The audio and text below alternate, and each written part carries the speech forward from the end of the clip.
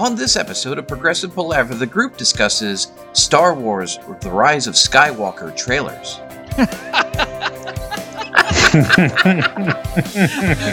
Is there a better way to say that? That just sounds so nerdy. It really does. No do-overs. That's perfect. Hi, and welcome to Progressive Palaver, a group of lifelong friends and appreciators of music discussing the greatest progressive rock bands album by album, except in this case where we're discussing Star Wars: The Rise of Skywalker as a prelude to the release in December of 2019.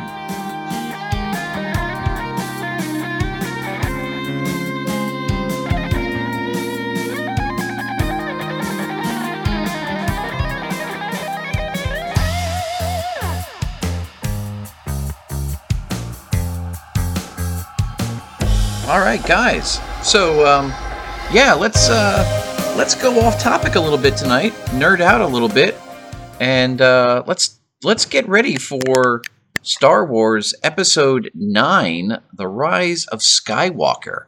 So, where we are right now, right about the middle of November. So we are probably five and a half weeks out from the release of Episode 9, and at this point, 3 trailers have been released by Lucasfilm that give increasingly detailed looks into the movie, and this is what we've got. So, I have to say, I'm nerding out about this. I'm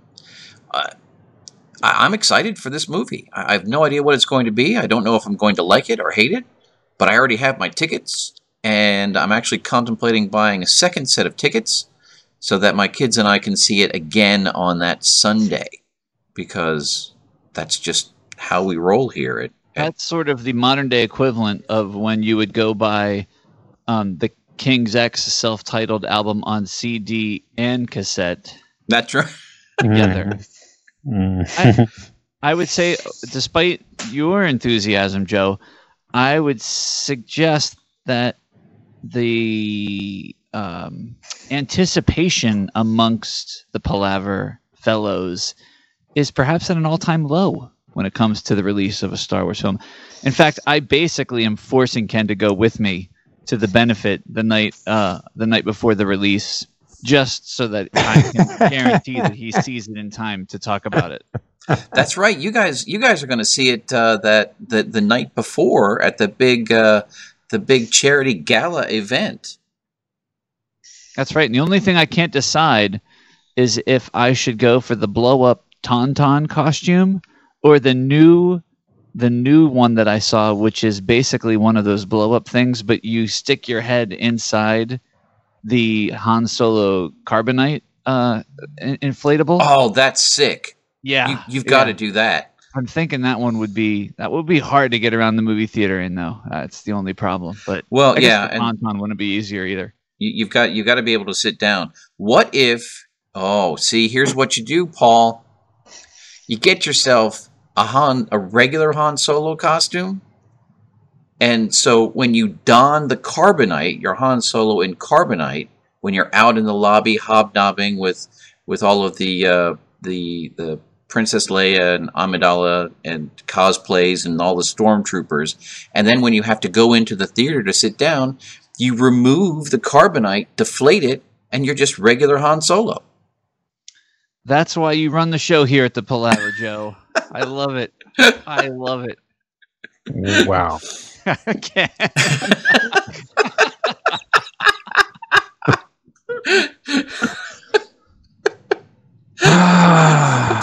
Poor Ken is like, I'm staying up for this shit. No, I have a Jedi robe. I just have only used it once. So okay, there you go. I'm halfway there. So all right.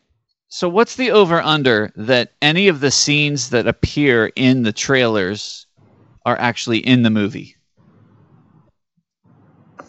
Ooh, that's a good question. Because I know people like to talk about all the Easter eggs and everything else, but these trailers have a way of just not actually showing up in the actual film. Yeah, I don't know. I honestly, I've never paid this much attention to trailers before, so I'm a little out of my depth here. Does it matter what key a lightsaber is in? Yes, yes, it does. Oh, you guys kill me. What? Okay, how does this work here? I was hoping that you had some insight here, that you were watching the trailers and you're like, oh, well, Rey's lightsaber is in blah, but Kylo's lightsaber is in blah. So talk to me, Kenny. Boom, boom, this is a G. It's a G. That's all I know. Are the different lightsabers in different keys? I think so. Oh, Yeah. Sweet. See, this is the sort of insight that only the Progressive Palaver can bring you.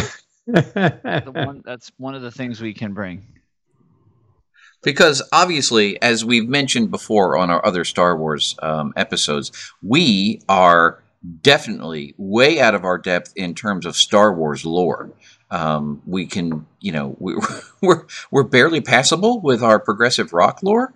So our Star Wars lore is, it's off topic for us. So I don't really make any excuses for that. But we are just enthusiastic consumers with regards to this particular series of movies. At least I am. I mean, we grew up on this stuff. We did. And you know what? They threw us a curveball when they sold off to Disney. And then they said, okay, fuck it. All those books you've been reading your whole life, too bad. They're done. They don't count anymore.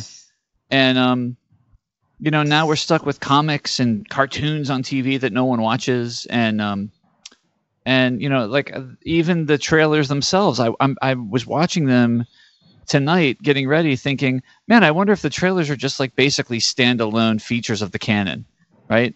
Like all the lines, all the scenes. Like maybe these probably don't even exist in the movie. This is just part of the canon. So we don't actually have to see Rey doing any Jedi training because we saw it in the trailer. Well, it's yeah. So, gosh, there's so much to get into here. I have been reading some of the new canon books.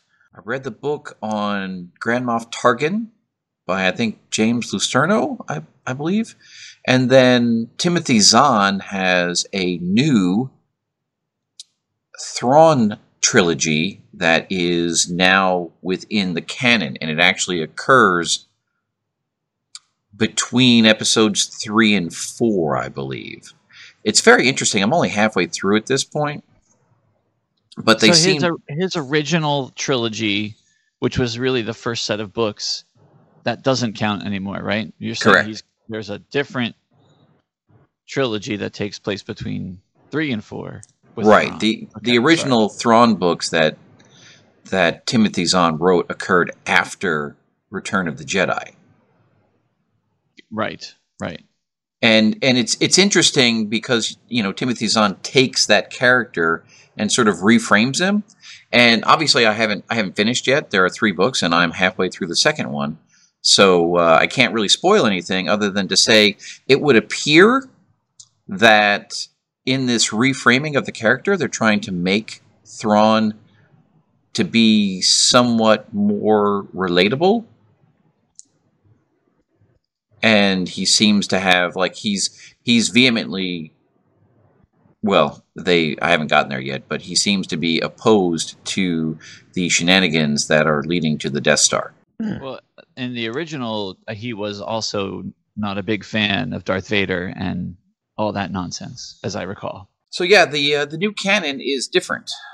And it's funny how, like you said, Disney sort of struck all of the old expanded universe canon, but they're slowly filling it back in to sort of, meet the needs of what they have now with the movies.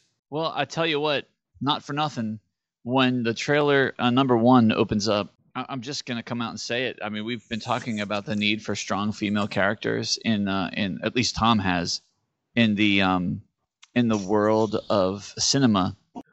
Standing in the desert in her like Luke Skywalker getup, and she's ready to outrun the TIE fighter. Let's get right into the teaser trailer, and female character strength aside, I personally find this opening scene to be as stupid as any. well, it's not as stupid. It's almost as stupid as the Mary Poppins episode in the last yeah. Was it The Last Jedi? Yeah. I just there's so much about this particular scene that just kind of grates on my nerves. And I can tell you that when this teaser came out and I saw that opening, I had zero enthusiasm for this movie. And not because Daisy Ridley has this strength of character or anything else. It's because I think everything about that scene is just fundamentally dumb. I have a significant problem. Like, I understand that J.J. Abrams and Rian Johnson have a different spin on everything, and they're trying to sort of modernize and make movies in the way that movies are made today, as opposed to the way movies were made, 30, 40 years ago. But it just annoys the curmudgeon-y old man in me to have all these starfighters running around in atmospheres of planets. They're starfighters. They're not airplanes. They don't work that way. Well, one of the spoilers that we watched today that you guys passed around talked about coming out of Lightspeed, help me out here in the atmosphere of a planet. Supposedly dangerous at one time, and now it's all in vogue. Right. Yeah. So, so that annoys me. And this whole idea of, if you're running around in the atmosphere in a TIE fighter or an X-Wing or whatever, even a Jedi is going to be jumping on top of it. I don't know. It just seems kind of goofy. So there's that. And then I guess the second scene in the teaser trailer is Kylo repairing his helmet. Now, it just okay. So Kylo gets pissed off in the second movie and busts up his helmet, and I guess he decides he wants to put it back on. So, like a kid who broke his mom's favorite lamp, he's trying to glue it back together. He can't. He's the leader of the First Order. He doesn't have the resources available to commission a new helmet to be made. It's possible. He looks like he's using some sort of special red glue to put the helmet back together, which might be, I don't know, might have some significance. Maybe he's using some sort of Jedi crystals or something to fuse it back together. It could also just be symbolic. There are some theories that say that, he turns back to the good side, and some people say he brings Palpatine back. And maybe that all has something to do with him symbolically in the trailer rebuilding his helmet, and we won't see it in the movie. We might think that this was driven by toy sales, because now you've got like you always have on every new movie now, you've got the new Stormtrooper spin. Mm-hmm. Now you've got like the cool Kylo Ren, and like the one thing his mask always had was it lacked a certain amount of character. So now you got these cool jagged red lines running around it, and it adds a little panache to the whole visual that Kylo Ren has going on. I like it. I agree. More toys. I say that in cynicism so that we can invoke our friend who cannot be with us here tonight, Tom Corcoran, who I think, to your point, Paul, was much less than enthusiastic about this particular topic, to the point where, and I'll quote him because he said we could, and this is Tom speaking, quote, "I'd rather piss blood than talk about Star Wars trailers." So Tom seems to have soured on the whole experience, and so our listeners may be thinking the same thing right now. Yeah, they may be. So if they come out with a Kylo Ren doll that or action figure that has a a red patched up helmet, I'm buying one for Tom and mailing it to him. Nice. Very, very nice. So after Kylo repairs his mask, we then move on to a wonderful shot of Lando Calrissian in the Millennium Falcon, which is very good to see. Very fun. Also reminiscent of one of the approach shots in the Battle of Endor, which we'll get to, I think, in the second trailer. Sure, it's fun if you want to see a old shot of a grandpa laughing as though he's watching some old Benny Hill rerun on TV. Oh, man. Rough crowd for poor Lando Calrissian. Come on. He in that shot, he just looks too old to be wearing like a headset for, the Millennium Falcon. That's all. Okay. I have to say, while you were originally describing that opening scene, I had it playing, in the background. And just when you said it was, the most stupid thing you'd ever seen, it was like right as the music swelled, as she was like leaping over the TIE fighter. It was pretty magical. Couldn't have planned it better myself. And then we cut very quickly to, I guess, the Death Star remnants that are on this planet in this oceany type area. And then we get the Palpatine laugh. And this was the laugh that sent everyone right over the freaking edge. Like, Palpatine, what? Ah! And then all of the theorizing began. It was pretty funny. I remember when that happened. Fill me in here. The Palpatine could come from various sources. Well, at this point, I think it's pretty well documented that Palpatine is in this movie. No one is disputing the fact that Ian McDiarmid, the actor who has always played a Palpatine, is in fact in the movie. Mm-hmm. The question becomes, how does he manifest? Is he corporeal? Is he a Force ghost? Is he, Horcruxed into some sort of Sith artifact? How does that actually happen? And I think that's one of the big things that we're going to have to see once we go in. Yeah, and the idea is the planet, the shots of these Death Star, so that we were on like the forest moon of Endor, although we're not in a forest anymore, and the Death Star, the second Death Star, is underwater or there, and that is supposedly where Palpatine's spirit was, because that's where he quote unquote died, but most likely just transferred himself into a Force being, and to Joe's point, will come back in some way, shape, or form. And clearly, I might be skipping ahead here, but the fact that somehow he draws everyone together, everyone coming together, will be their undoing. He's got some grand schemes, a grand design, you might say. So this is a year after the events of The Last Jedi. Allow me to read the wiki here. Okay. A year after the events of The Last Jedi, the remnants of the Resistance face the First Order once again while reckoning with the past and their own inner turmoil. Meanwhile, the ancient conflict between the Jedi and the Sith reaches its climax. Is that where you were headed? All together, bringing the Skywalker saga to a definitive end. Which is interesting. You're talking about bringing the saga of the Skywalkers to a definitive end by a film named The Rise of Skywalker. Mm-hmm. Okay. That's a little incongruous there, is it not? Is it the Jedi rise or the Sith rise or just a climax? I don't know. Very, very weird.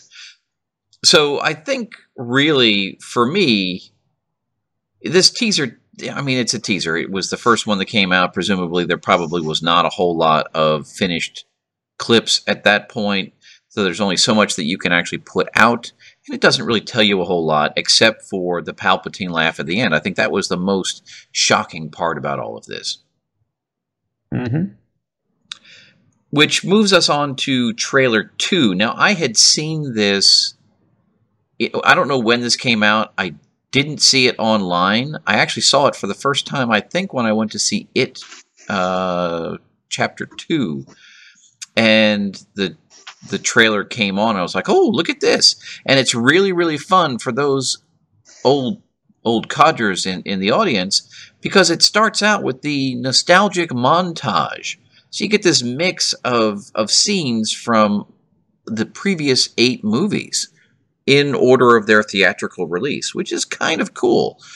You know, when you at least I wasn't anticipating seeing scenes from Star Wars Empire and Return of the Jedi, and it was kind of cool to see that. Now I will take this moment to point out that during the summer there was an old theater in downtown Dallas who, over the course of, I believe, 4 or 5 weeks, showed all 3 of the original trilogy, which was cool. So I took my kids down, and you sat in the old style theater, and you had like a little tiny bag of popcorn, and it was a fun way to sort of see those movies again on the big screen.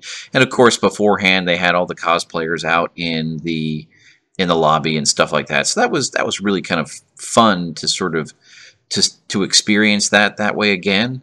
I have actually seen, I think, Return of the Jedi I actually saw in another old theater in Grapevine, which is right near my house. That was several years ago. So every chance I get where it's convenient for me to do that and watch these movies in a theater, I will take it. But I was not, like I said, I was not in any way, shape, or form anticipating seeing any scenes at all. So that was kind of cool to do that. And, it's got the same Luke voiceover as the teaser did.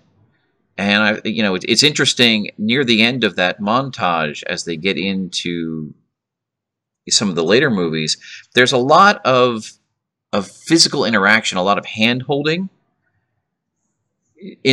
presumably speaking to this human connection aspect of all of it, which I find interesting how they're going to bring all that together. And there's got to be some sort of overarching thing, because they're trying to bring the whole story to a close. And then sort of the montage bit ends with this shot of Rey's face. And this was one of the things that I had read or seen on a video, with the blue and red lights sort of strobing across her face, which indicates presumably some sort of Force conflict. So that was interesting. And then we get into sort of all of the new things at that point. All the fleet of Star Destroyers, the red-eyed C-3PO, and then you got the Palpatine actually speaks at this point, and you get the Vader breath. And then, of course, you get the big shocker in this trailer is the last scene where you've got Rey with that sort of weird tuning fork red lightsaber, which opens up into a bow staff type deal. So, and I think that one, as it is a tuning fork, the lightsaber hum is A440, if I'm not mistaken. Although nice. I haven't verified that. Very well could be. So I watched, when this trailer came out, I don't remember when I saw it. I watched it a few times, and then I watched this like 20-minute video of this guy who did like a live review of it. And he was convinced, as well as many of the other of his listeners, that right around 1 minute and like 47 seconds,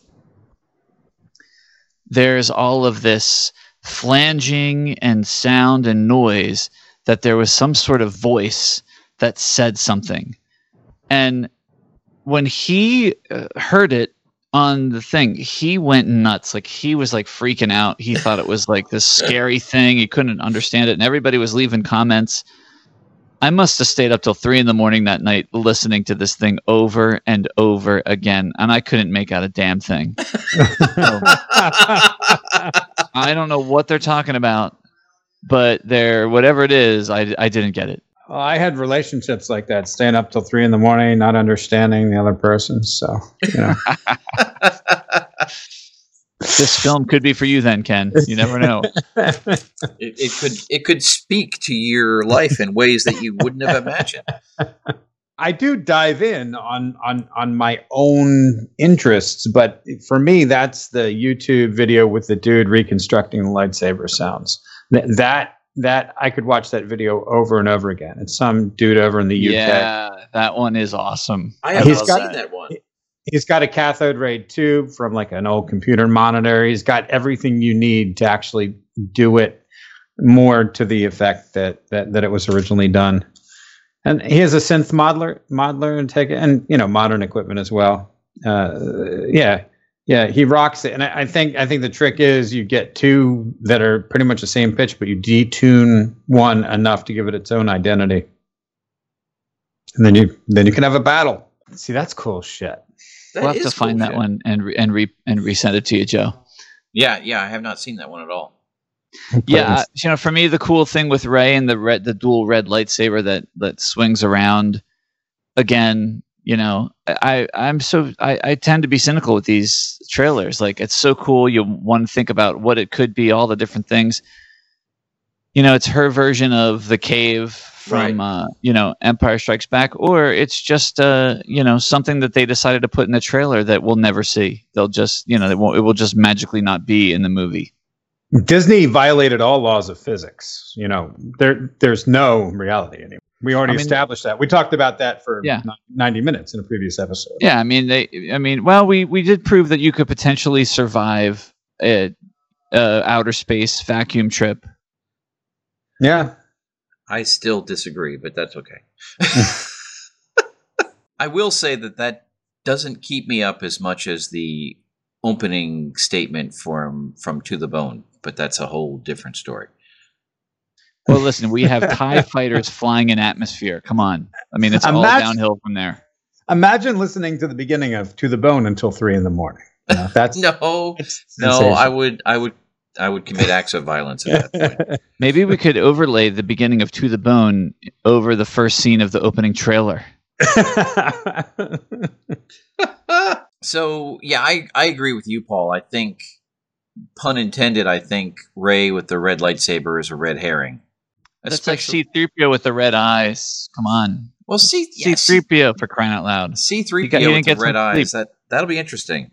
He was out partying the night before. Yeah.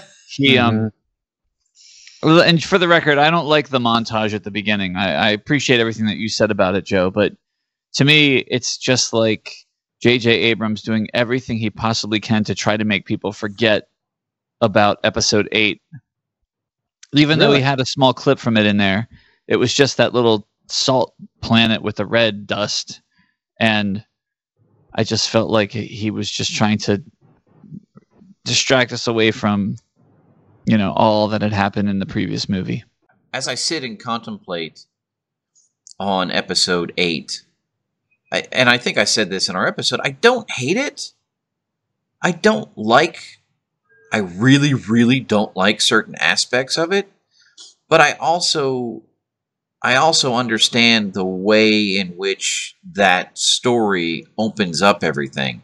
The problem that I have is the extent to which the Resistance was decimated in that movie.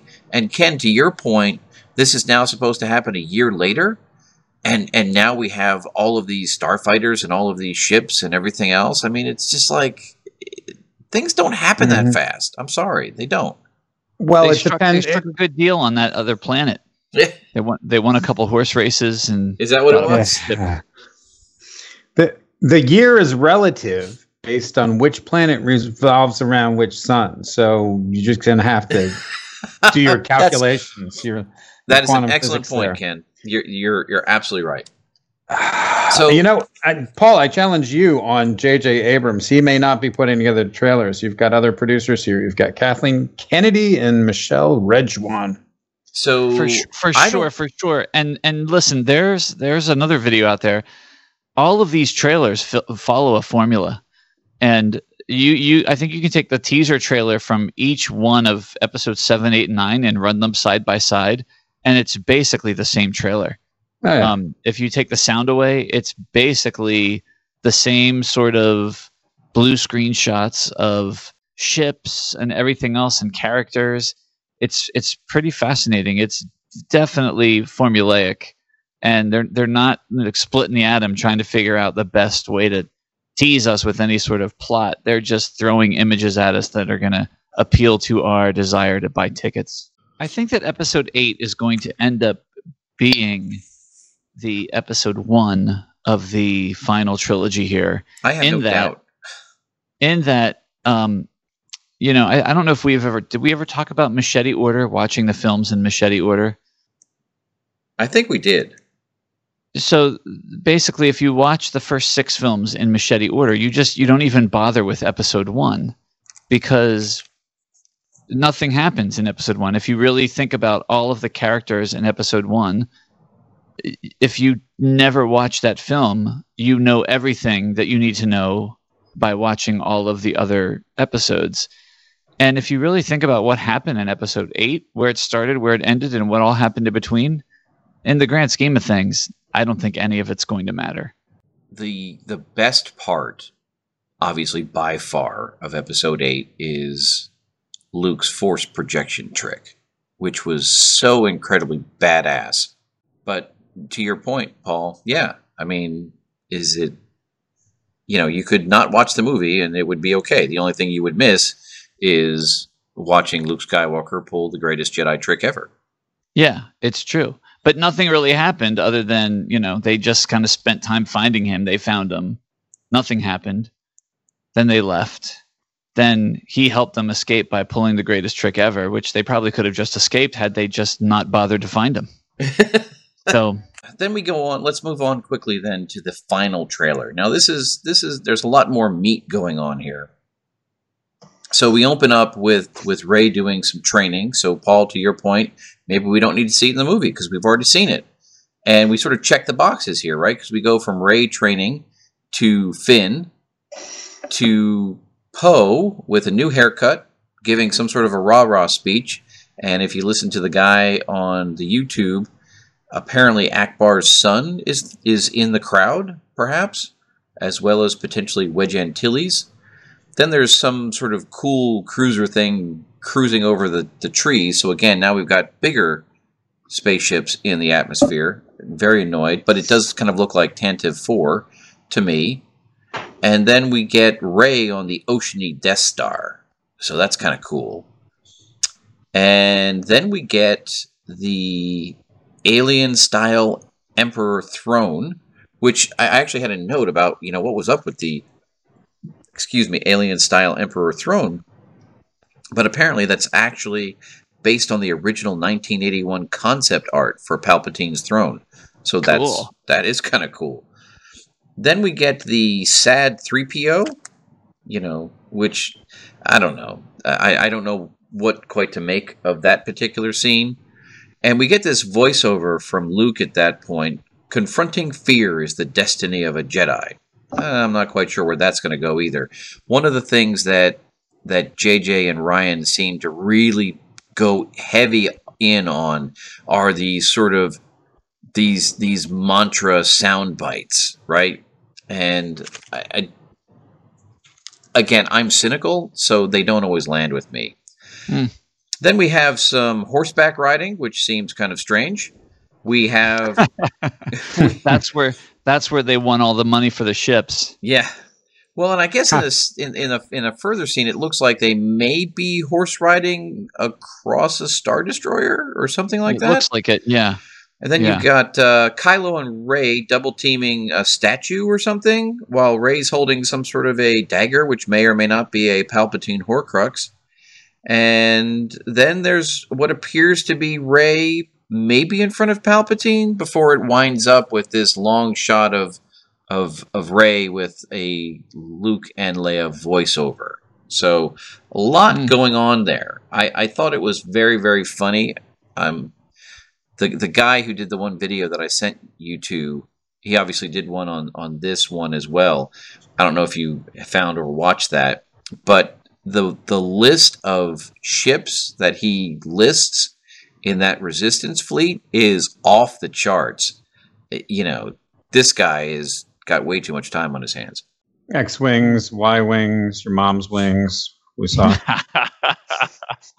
Well, what I find funny is, he lists, obviously there's the Millennium Falcon in front. There's the ship Ghost, which is from Star Wars Rebels, one of those cartoons that Paul complains about that no one but apparently my kids watched. There's a Listen, couple. I just don't think I should have to watch a cartoon to understand what the hell's going on in Star Wars. That's all. I don't necessarily disagree with you. I never watched. I never watched Rebels, and I watched very little of the Clone Wars. There are a couple of other named ships that I don't know, but one of the things that I found funny was there's a ship called the Outrider, which was flown by a character named Dash Rendar in the Shadows of the Empire book and video game, I think. The book was great. I never read the book, but I had some of the action figures from that time period, and I was always fascinated by those characters, and I really wanted to read the book, but I never did. I should probably go find it and check it out. But obviously, Shadows of the Empire and Dash Rendar are is one of those things that was cast out of the canon, so it's kind of cool to see his ship actually show up here as sort of an homage, if you will, to all of the things that did come before. And of course, it's kind of like they can just take all the things from the canon that they want and the things that they don't want. They put it all in this movie and blow it all up. And then they can just move on. Right, because this is it, right? This is the end of the main sequence. So end of the saga. Put it all out there. Everything you got, throw it in there. And people will lap it up, and schmoes like me will go and see the movie 3 times, and we're going to debate about it for 90 minutes, and it's going to be spectacular. The saga will end, right? That's the tagline. But they're still throwing other movies at us. What was just announced here? What's the next one coming out in the tangents of Star Wars? The Bounty Hunter one, is that it? Oh, The Mandalorian is actually a show on the Disney Plus streaming service. Mm-hmm. Tell me how this works. I don't know my midi-chlorians from my Mandalorians, so you're going to have to educate me. It's sort of like this. If you would like to watch any Star Wars movies at home in the future, or any Disney at home in the future, you now have to subscribe to Disney Plus, which is like Netflix for Disney. Really? And in order to get schmoes like me to sign up for it, they have decided to put together what everyone wants to see, a TV series about basically somebody dressed up like Boba Fett, and put it on there. Mm-hmm. And I'll tell you what, Dave Vanderhoof right now he likes it hook, line, and sinker. He's in.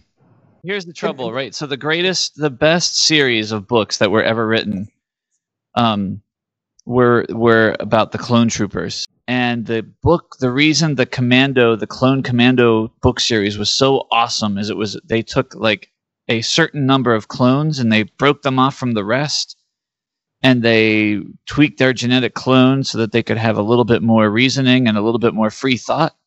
And they trained them to be like Navy SEAL versions of clone troopers. And they were each given an instructor, and the instructors were basically these old Mandalorian warriors. And the books were phenomenal, and it goes all the way up to Order 66, and then that's when they decided they were going to change the canon, and all those books basically got erased from the timeline. My understanding is that the Mandalorian and the concept of the culture of Mandalore is completely different now. That they're more of a pacifist type culture. So it's all blown to shit, but it still seems very compelling from what I've seen with the trailers, but I haven't watched the episode yet. Huh. So the name is Karen Traviss, Traviss. Yes, thank you very much. So worth reading those books, even though they mean nothing now. And where is this somehow around the time of episodes 2 and 3? Yes, so that takes place in between episodes 2, and actually the series goes right up to I think the 4th book in the series is called Order 66, and then there's the next book was called The 501st, representing the 501st Legion of elite stormtroopers that were created once the Emperor created the Galactic Empire, and then everything died because they decided to make it out of canon. But that would be a good period. I mean, I gotta say, Django was it Django and Boba really easy to like in those movies when they weren't being too long and drawn out and just kind of pastiches of whatever random shit George thought of that day on set. Otherwise, good shit. Yeah.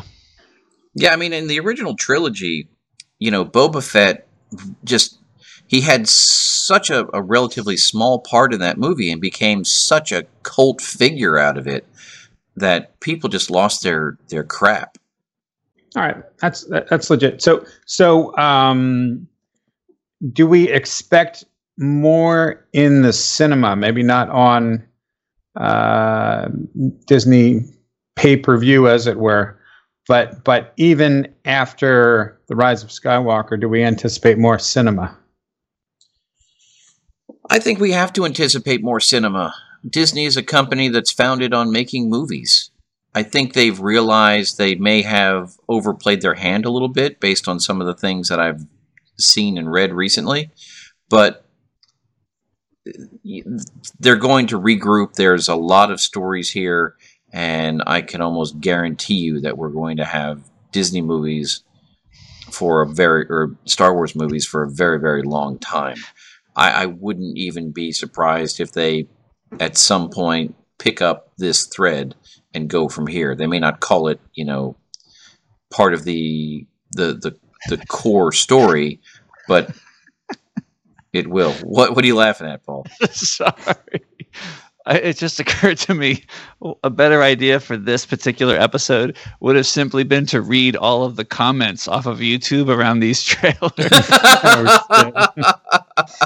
You got something good? Lay it on us, man. Oh, geez. I mean, some of these are great. Here's a couple of ones that just one is 2019, the saga ends. 2020, Tashi Station Power Converters, a Star Wars story. 2020, 2020, Jango Fett's jetpack, a Star Wars story. Oh, and then there's one here that says, keep your fingers crossed. Palpatine says, do it at least once in the movie. Do it. Oh. Can I insert a little bit of Twin Peaks? Please do. Why not, man? So just 2 weeks ago, one of the most comprehensive Twin Peaks spoilers was released on the web, and I did manage to absorb most of it. And if you buy into this particular spoiler, what you are watching at dramatic junctures in Twin Peaks, where there is, content from David Lynch himself, it's David Lynch providing commentary and opinion based on his experience in the business and his response to, what did they call that? Unfettered violence, or violence without consequence. Right. Yeah. Just taking that model, just taking that metaphor, and just throwing it into the J.J. Abrams and the Star Wars universe. Is there any model for looking at social commentary, the state of the business, the state of movies, the state of media, the state of the world or politics in any of this, or is it just pure showmanship and fantasy? I am not particularly informed when it comes to J.J. Abrams. I don't know what his core belief is or how he approaches things. I do. My impression, and take it for what it is, and like I said, it's not particularly informed. My impression is that he is very keen to make good movies and I think he's intentioned to make important movies, but I don't know that he actually achieves that.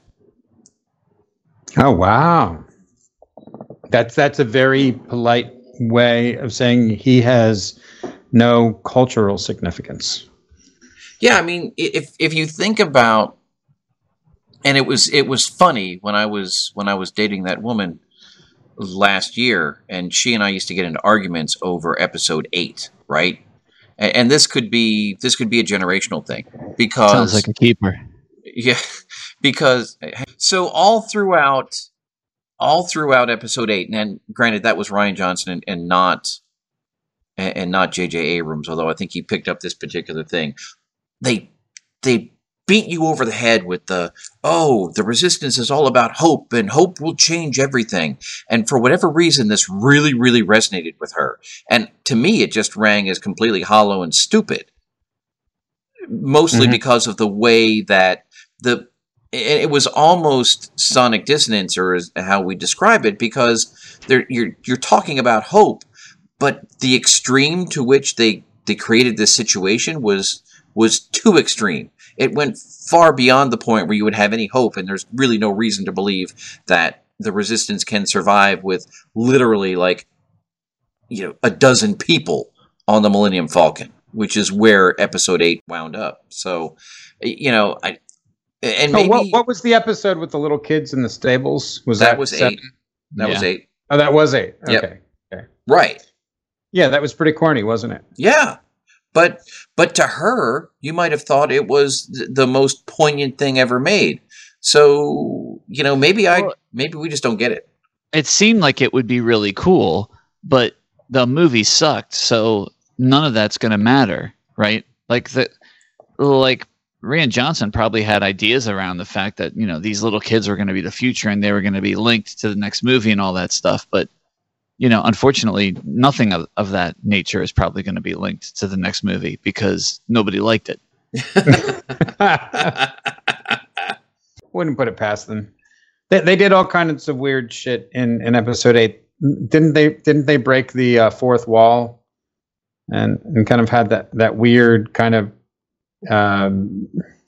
when Rey and Kylo were doing the telepathy, they were almost like looking at the audience kind of a thing. I don't know. Was episode 8 the scene where Rey was in that room of mirrors? Yes. Yeah, in the Dark Force cave. Yeah, wasn't Conan the Barbarian in like a room of doors or something like that in that movie? That was Conan the Destroyer. Yeah. Oh, okay. Not the better Conan. No, story. for sure. So yeah, I mean, when you start evoking images of Conan the Destroyer, yeah, that's not where you want to go. You want to stick to Conan the Barbarian. Yeah. Right. Which what was the mantra in that? To crush your enemies, to see them driven before you, and to hear the lamentation of the children. No, really? Wow. I remember watching that in your house, Joe. That's crazy. Yeah, my family was big on Conan the Barbarian. Yeah, it's true. I don't think it was like, watching it, in the basement, just, with just the guys. I think it was the whole family. Yeah, it was a family affair in my house. Overall, I'm excited for the movie. I hope that I don't have the same experience that I had with the Han Solo movie, where I have to run home and search YouTube because, what I saw on the screen didn't fit with my timelines of the show. And then I have to realize that, it's because I haven't watched 2 seasons of some stupid cartoon to understand that Darth Maul is actually still alive. I'm hoping that I can actually comprehend the film, on my limited knowledge that I now have of Star Wars. And, well, I mean, if J.J. Abrams does what he did last time and just regurgitates episode 6, I guess, then you should be good. Yeah, so basically Rey is going to try to take on Palpatine, and Kylo Ren decides to kill Palpatine once and for all. Now, let's talk Kylo Ren merchandise for a second. I understand Kylo Ren is merchandise driven, and how spectacularly cool is the crossguard lightsaber that is unstable and sort of pulsy, right? Very cool. Everybody wants that toy.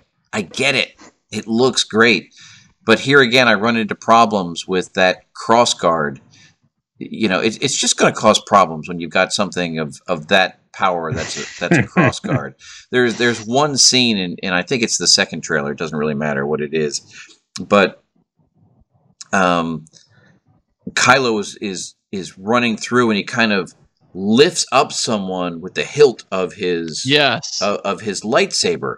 Now, with those little jets firing out the sides, that dude's totally fried. In addition to just being lifted up and tossed around. Oh, physics, you fool! I know, right? Yeah. Blimey! No, you don't get your rules, your laws. That's right. After Mary Poppins, everything is suspended. Well, okay. I don't really like Poe. Can I say that? Yeah, you can say it. He's a chump. I mean, he's just kind of more like a bro culture Luke, right? Yeah. Without the cool Jedi stuff. Yeah, but he's not on the outside enough to be like Han. He's just kind of like a milquetoast dude. And I'm sure otherwise, Oscar Isaac seems to be a competent actor. It's just something about the character doesn't like do much for me. It's almost like they split up character facets between Poe and Finn to where neither one of them is complete enough. Right. You know? Yeah, you'd think they could have done it with just one of them. And wasn't there love interests with Finn? Finn and Rose. And Rose, we've pretty much thought died. But no, she's in the trailer. But clearly, she's in the trailer, so she is alive and well and running. So, what will happen there? I agree with you. I think those two characters have gone already beyond their arc. Yeah, they're just not compelling in any way, shape, or form. They don't serve any purpose, like, you know. Well, Finn is definitely better than Poe. I mean, if he just had a little more screen time and something, a little bit more of an investment there, I think. Right, but think about, you know, and let's nitpick here for a minute. Think about the potential character development that they wasted. Here's a stormtrooper who defected. Right. How cool is that? How cool is that? Cool is that? Yeah. And what are the implications of that for him, you know, personally, and how does that manifest itself? And, you know, was there ever a time when, you know, he was under suspicion for something? I mean, you could have done a gazillion different things with him. And, you know, and even in the beginning in episode 7, you know, there was that small period where he was running around with the lightsaber, which suggested he, you know, could potentially be force sensitive, I guess. I don't know. You know, why is Rey the only one who gets to run around with the lightsaber? Now, I was actually, you know, I'm nerdy enough. I was actually talking about this at lunch. I think it was yesterday. There are a couple of aspects of these current movies that I wholeheartedly support and kind of groove on. The one already mentioned is the Luke Skywalker cross the galaxy force projection. Very, very awesome. The other thing that I've come to appreciate is the origin of Rey as a super force user.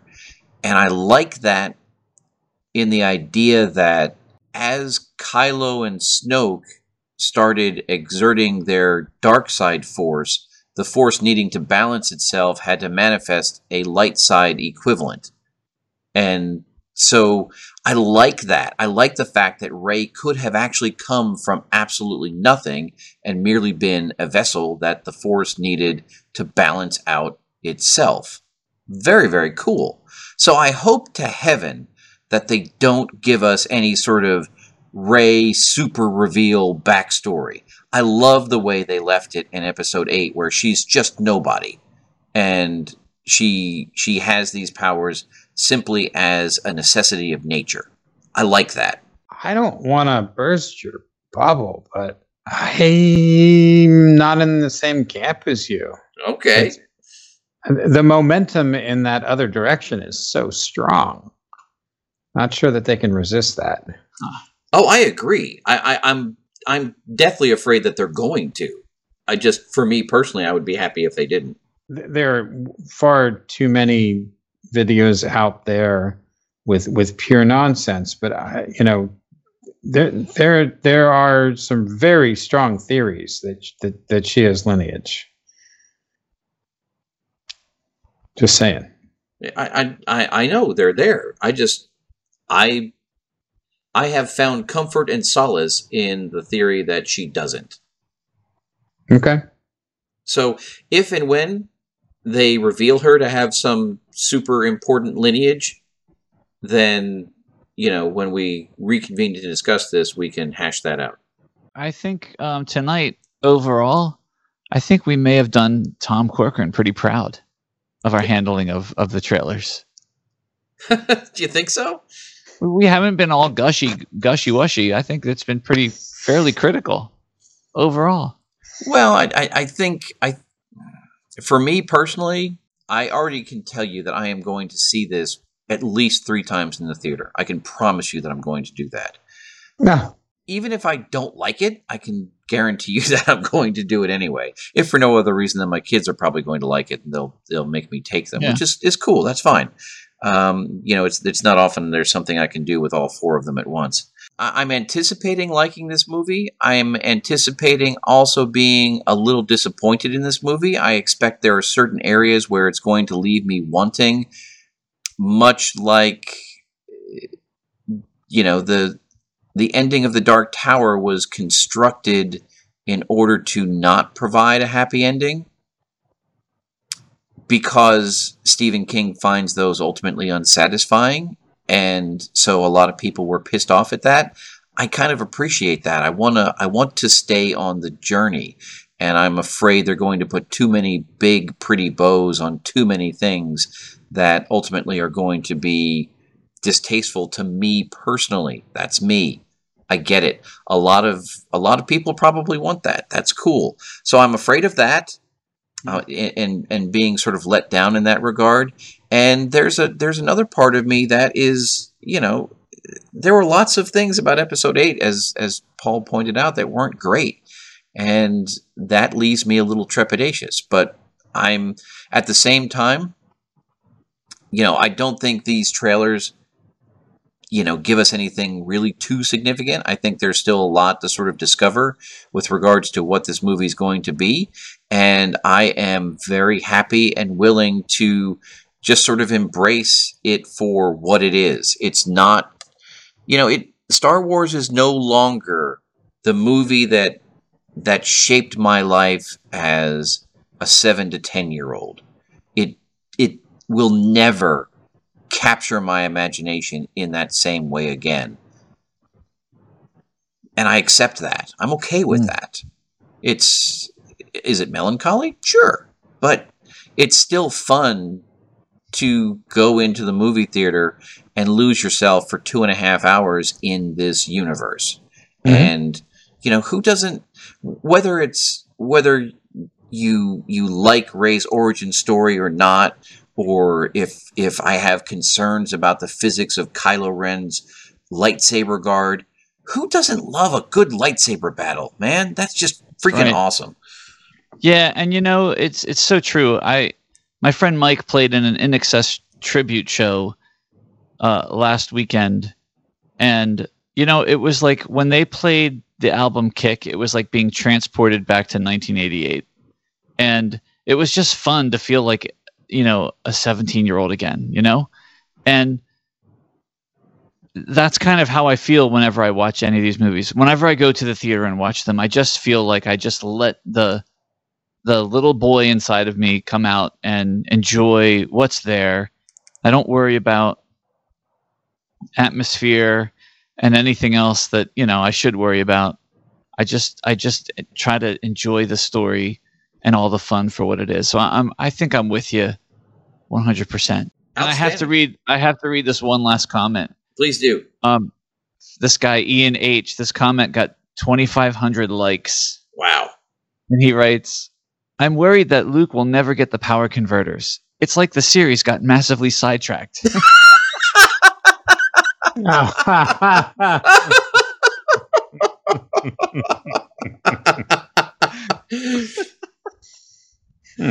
That is awesome. It is what it is, and this is just to sort of, if anyone is interested, to whet their appetite for our full recap after the movie comes out, which I'm very excited to do. It should be quite fun. Any other sort of closing thoughts before we give up Star Wars for the nonce and await December 20th or 19th in your case? Oh, man. I just scrolled to a very bizarre theory. Rey is the daughter of Captain Phasma and Poe Dameron. How did that happen? Wow. To sell more Phasma suits. I don't know. That's a really weird theory, because neither one of them are Force users. Yeah. But you could put anybody in that suit and spin off a movie. So that's a good way to go. You get that same crazy feeling you get when you see a bounty hunter. That's right. Exactly. Well, guys, I appreciate you humoring me by actually taking time out of your nights to talk about trailers for a kiddie film, essentially. But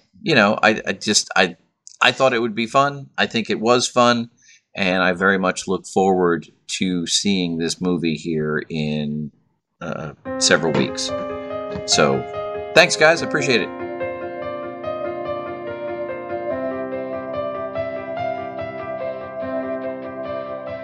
We hope you've enjoyed this somewhat rambling and off-topic discussion of the Star Wars Episode 9 Rise of Skywalker trailers. If you have any thoughts, comments, questions, or feedback about this or any other Star Wars topic, or any progressive rock topic as well, please feel free to reach out to us. You can reach us on Twitter, Instagram, and Facebook by searching for @ProgPala or Progressive Palaver. You're welcome to email us. Our email address is progpala@gmail.com. Progressive Palaver is, as always, available for subscription and download on Apple Podcast, Google Podcast, and Spotify, and we are hosted on SoundCloud. So until next time, thanks for listening. And we acknowledge the laws of physics.